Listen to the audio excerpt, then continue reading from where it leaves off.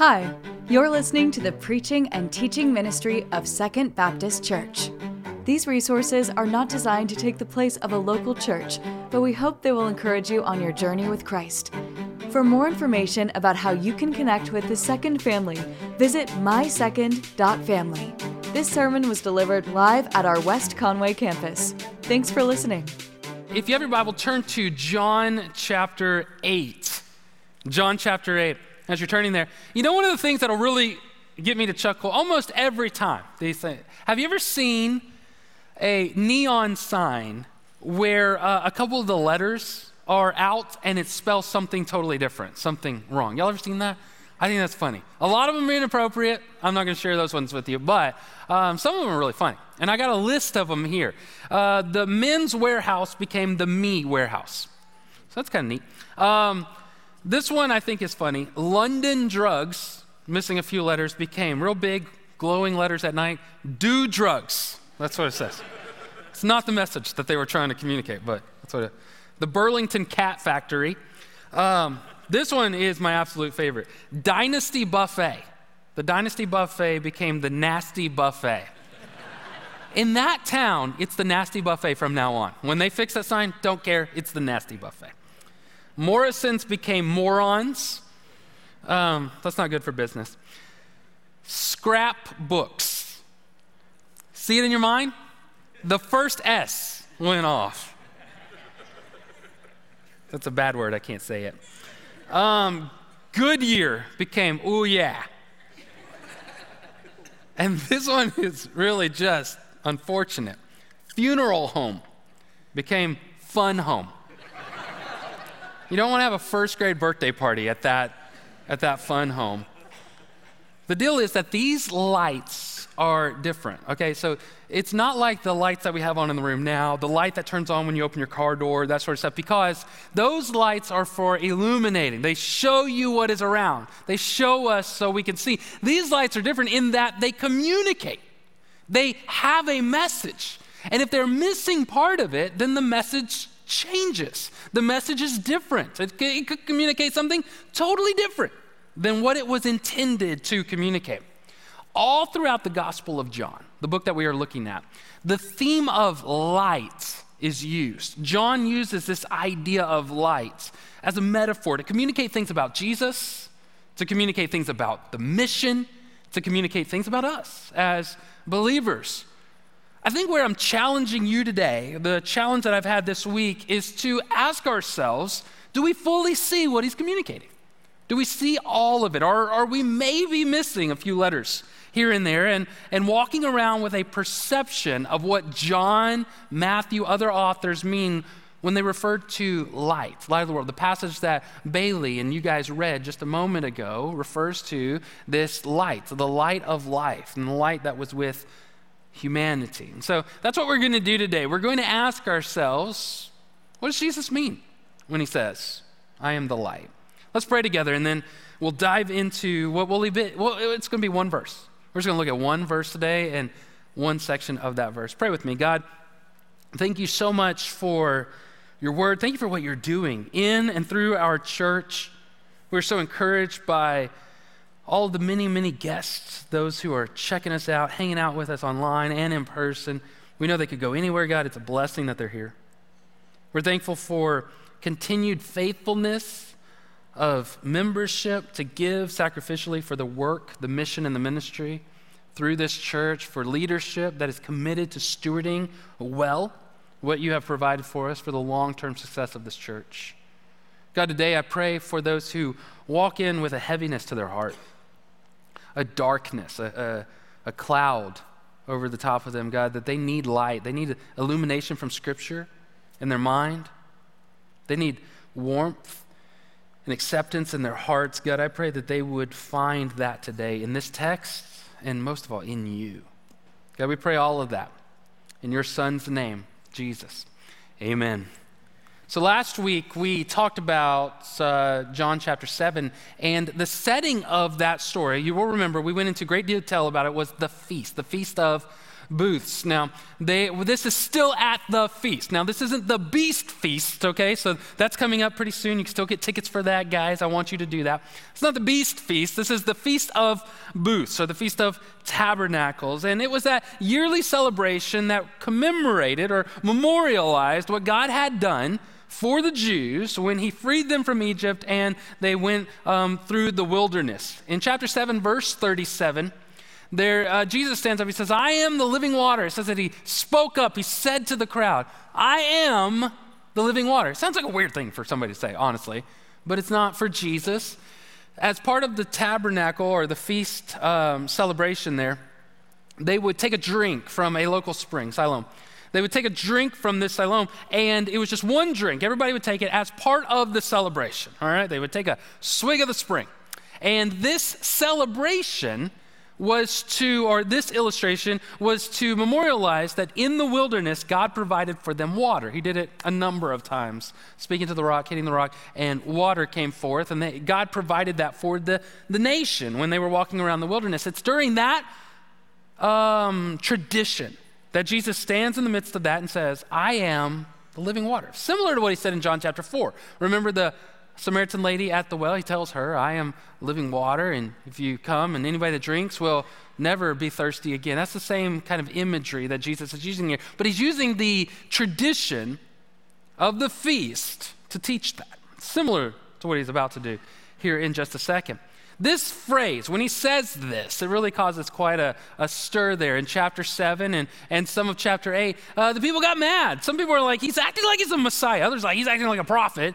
But they really attack him on one level. On one level. They don't go after his theology or the logical inconsistency that they saw or they did not see. They don't attack him on his words or his demeanor or his personality. They attack him on where he's from. They say, this guy's from a place where prophets don't come from. It's also interesting that in this section, what is in verse 51 and 52, our friend Nicodemus shows back up.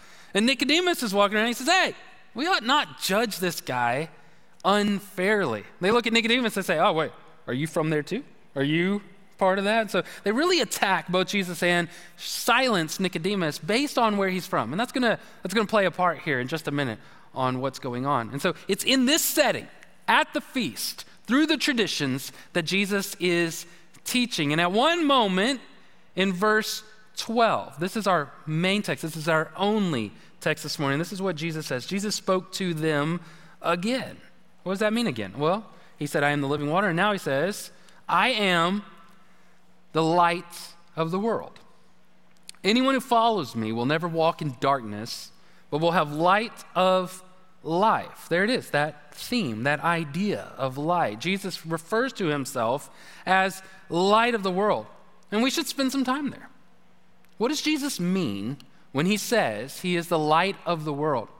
I heard a song just yesterday, and it was referring to the name of Jesus. And it is an interesting psychological, emotional thing that happens when we see or hear the name of Jesus, right? The song said that in times of sadness, you can say Jesus, and it means comfort, right? You can evoke the name of Jesus, and it means comfort. In times of joy, we can say Jesus, and it elicits the emotion of celebration, those sort of things. Jesus is what we cry out in hope. It's what we celebrate. It's this name, Jesus.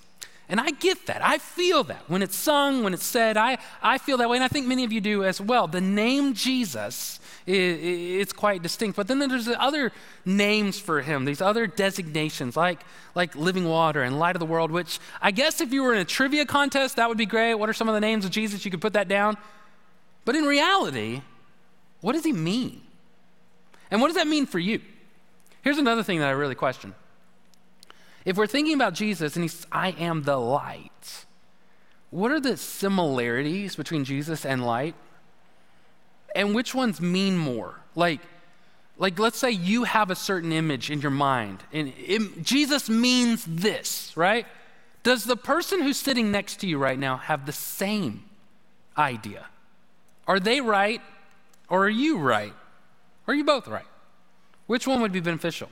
What's the image that I have? What's the image that you have? That sort of idea. That's what I want to talk about this morning. I want to just sit in the idea of Jesus saying, I am the light. Like I said, all throughout the New Testament, all throughout Scripture, there are these themes. There's this idea of light that is being used. And one of them that is most readily comes to my mind is this concept of a city on a hill.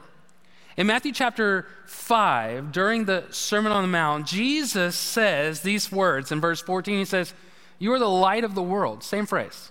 "You are the light of the world. A city situated on a hill cannot be hidden." In verse 16, he says, "In the same way, let your light shine before others so that they may see your good works." They will observe what you are doing, and they will give glory to your Father in heaven. So like I said, this is one of those main ideas. When we talk about light, this is one of the concepts that comes to mind.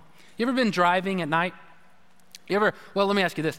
Have you ever taken a road trip? You're driving in a car, and a lot of it happens at night. You're driving through the dark. This happened to me this last week. I was coming home back here to Conway from North Texas, and I got back into Conway around 9, all right? So it's dark. It's well past dark. And as you know, between the river and Conway, it's pretty dark. There's not a lot there besides the exit to QT, which is the cheapest gas in the area. And so that's pretty much just, the only thing that's happening. But as you approach Conway, it starts to light up. It lights up a lot. There are street lights in the middle of the highway that are not present on the other portions of the highway. There's also the hospital and the car dealerships and Sam's. All that sort of stuff is going there. And it's this big glowing light that in a very real way sort of draws you into the city. It welcomes you into the city. What was dark is now light. You can drive, you feel safe, that sort of stuff. That's the imagery that Jesus is using, this very same concept.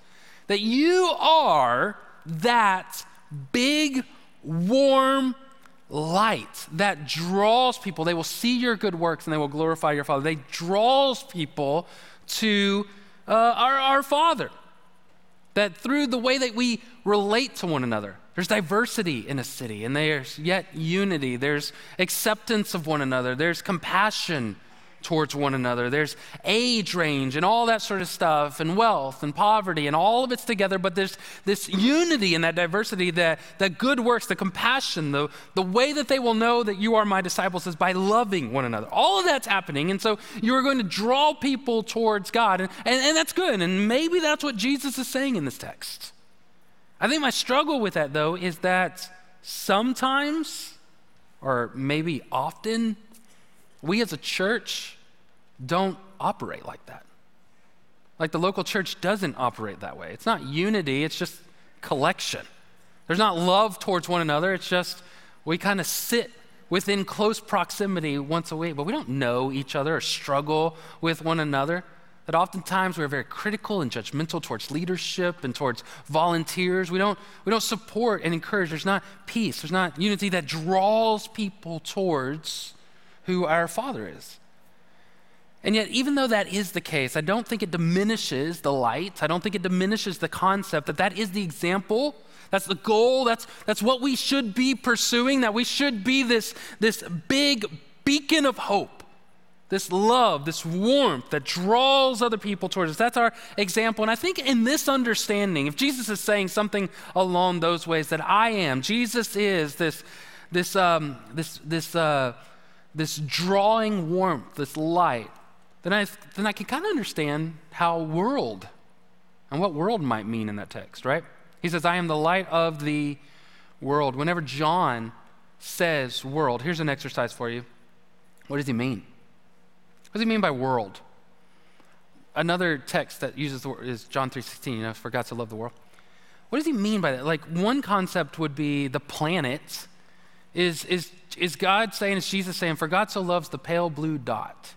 Like the planet Earth is his favorite planet, right? Is that that's the one of the ways we say world. He's got the whole world in his hands, that sort of idea. Or maybe it means all the peoples of the world, right? Like all the individuals that have been and will be. God loves all of those, just the same and equally.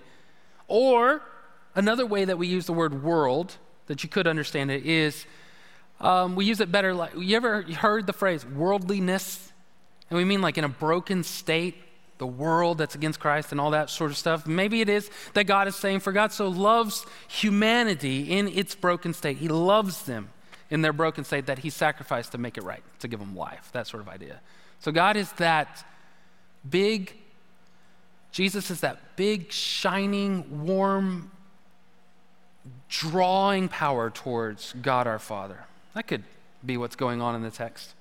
I think it's good. I think it's a good way to see it. There's another way, though, that I see light. But maybe, to be honest with you, this comes more from art or paintings than it does from Scripture. But I see this as Jesus as a lighthouse. Not so much a city on a hill, but perhaps a lighthouse. And like I said, it largely comes from art or song. How many of you have ever seen the painting that depicts this lighthouse? And there's a man, a person in the doorway there, and the waves and the wind are crashing on the other side of the lighthouse. And it shows that Jesus, God, is our stronghold, that he is that big, mighty fortress that protects us. Anybody ever seen that? You ever seen a picture that sort of depicts that? Or there used to be a song, or I guess there still is a song, but a song was popular that says, if it wasn't for the lighthouse, where would this ship be, right? And so there's a concept there that Jesus is a lighthouse. The Jews weren't really seafaring people, so a lot of lighthouse terminology isn't used in Scripture, but I see it. I see that kind of concept. I see where people would get that. Luke 11, 33 through 36, which coincidentally is a coinciding passage from the Matthew passage that we read. Jesus says, no one lights a lamp and puts it in a cellar or under a basket, but on a lampstand, so that those who come in may see its light. Your eye is the light or the lamp of the body, and when your eye is healthy, your whole body is also full of light. But when it's bad, your body is also full of darkness. Take care then that the light in you is not darkness. And if therefore your whole body is full of light, with no part of it in darkness, it will be entirely illuminated, as when a lamp shines its light on you. What he's painting is this idea of you put a candle on a lampstand so that you can walk into the dark and you can see what obstacles are in front of you, what things you might crash into. Anybody ever stubbed their little toe walking in the dark? Has that ever happened to you? Yeah. It causes all sorts of physical and spiritual responses, right? Instantly it happens, and from that point forward, you are always careful. You always want to light. You always want to observe and avoid the obstacles. He says the same thing. The light, the Scriptures, God's presence, His Spirit will shine a light into your soul so you can see the things that will be obstacles, that will be challenges, that will dash you upon the rocks. This is the concept, the idea of a lighthouse. That if you were navigating a ship at night in the dark and maybe in storms, you know that there are dangers there, and the lighthouse will point towards the dangers. Will show you that there are dangers here. Avoid this area. Avoid these things. And the obstacles are as various as there are individuals. All kinds of things can cause you to wreck. Two larger buckets that I want to describe for you are liberalism and legalism. The first is liberalism, and it will wreck so many people. I'm not talking about liberalism in the way that politics, United States sort of civil politics uses it. I'm talking about in the way in which there are no boundaries. When you can redefine every word or thought or law, when there is no rule, when no rule or guardrail applies to anyone, and you float through life doing whatever you feel like doing at the moment with no regard to what is true or what is right or how it affects other people. Drifting through life like that will doubtlessly wreck you into the rocks. But keep this in mind. You can go off of the road on both sides of the road. There's a ditch on both sides of the road, and you can crash off of both sides just as easily. And so if we were to pretend that liberalism is to the left, then legalism is to the right. This is when the constraints are too rigid. When you put yourself in the place of God and you create laws that He did not institute. The symptoms of legalism often come out in rules against things like alcohol, dress codes, hypocritical standards about entertainment or money practices, and these are just the symptoms. Sadly, what happens is that the legalist will build a wall around their heart and soul, and they simply cannot follow God's lead. They can't even walk with Christ for fear that he might do something crazy, like laugh or dance or raise his hands in the middle of a worship service. That rigid life in which you set a course and you do not veer from that, regardless of what the Spirit is leading you to do, will absolutely slam you into the cliffs. Liberalism and legalism are the things that the Lighthouse is trying to shine a light on to make you avoid it, run from it. And maybe that's what Jesus is saying.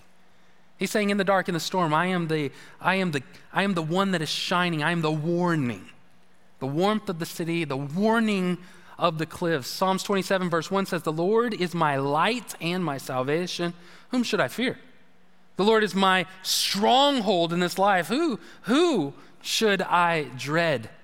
When you are locked in on the Lighthouse, you need not fear the rocks or the cliffs. You need only to navigate the way that he told you to navigate, in the direction that he told you to navigate.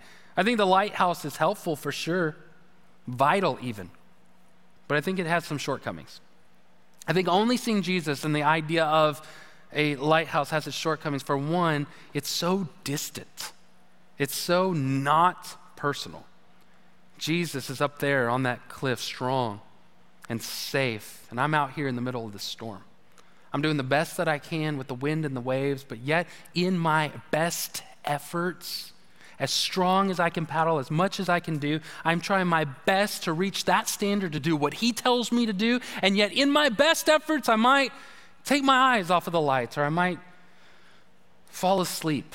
I might just get so tired of fighting that I just give up. You ever feel like that? You ever feel like you know what the warning is? It's just that it's too strong. The wind and the waves are too strong. The addiction is too powerful.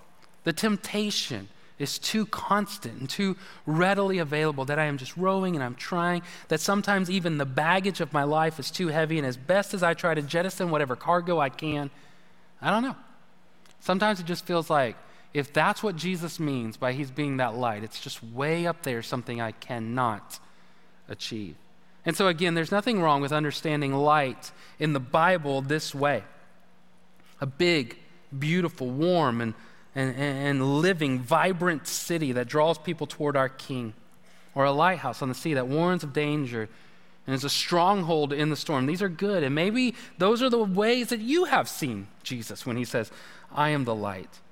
But I think that there's at least one other way to see this, a bit more personal. I think that's a guiding light or a lantern. This, I am convinced, is the way that Jesus is referring to light in this text. This is the way that I believe that Jesus is saying when he says, I am the light of the world, that it is close, that it is personal, that it is guiding, that it is step by step, not simply on a hill or on the cliff, but right there with the people. Remember, Jesus is saying this on the last and most important day of the feast. That's what 727 says. And during that time, not only did they take a drink from the spring, but they also lit a menorah. They lit a big candelabra, a big light. And that reminded the people of a time in which God led the children of Israel through the wilderness. He freed them from Egypt, and they were led through the wilderness, and his presence was made known through a pillar of cloud and light, a fire. That pillar both protected and provided for the Jews. It moved in between the Jews and the pursuing Egyptian armies that wanted to recapture and kill them. It protected them. It provided shade in the day and warmth at night. It also symbolized the presence of God. When that pillar rested on that tent and Moses went into that tent, we knew, Israel knew, I wasn't there, but we know from reading the scripture that God's presence was there, that he was close, that he provided, that he protected. That's what is underlined in the whole debate in the first place. They said, this guy can't be a prophet. He's not from the right place. And then in verse 14, when Jesus responds to them, verse 13, so the Pharisees said to him, you are testifying about yourself. You testify, or your testimony is not valid.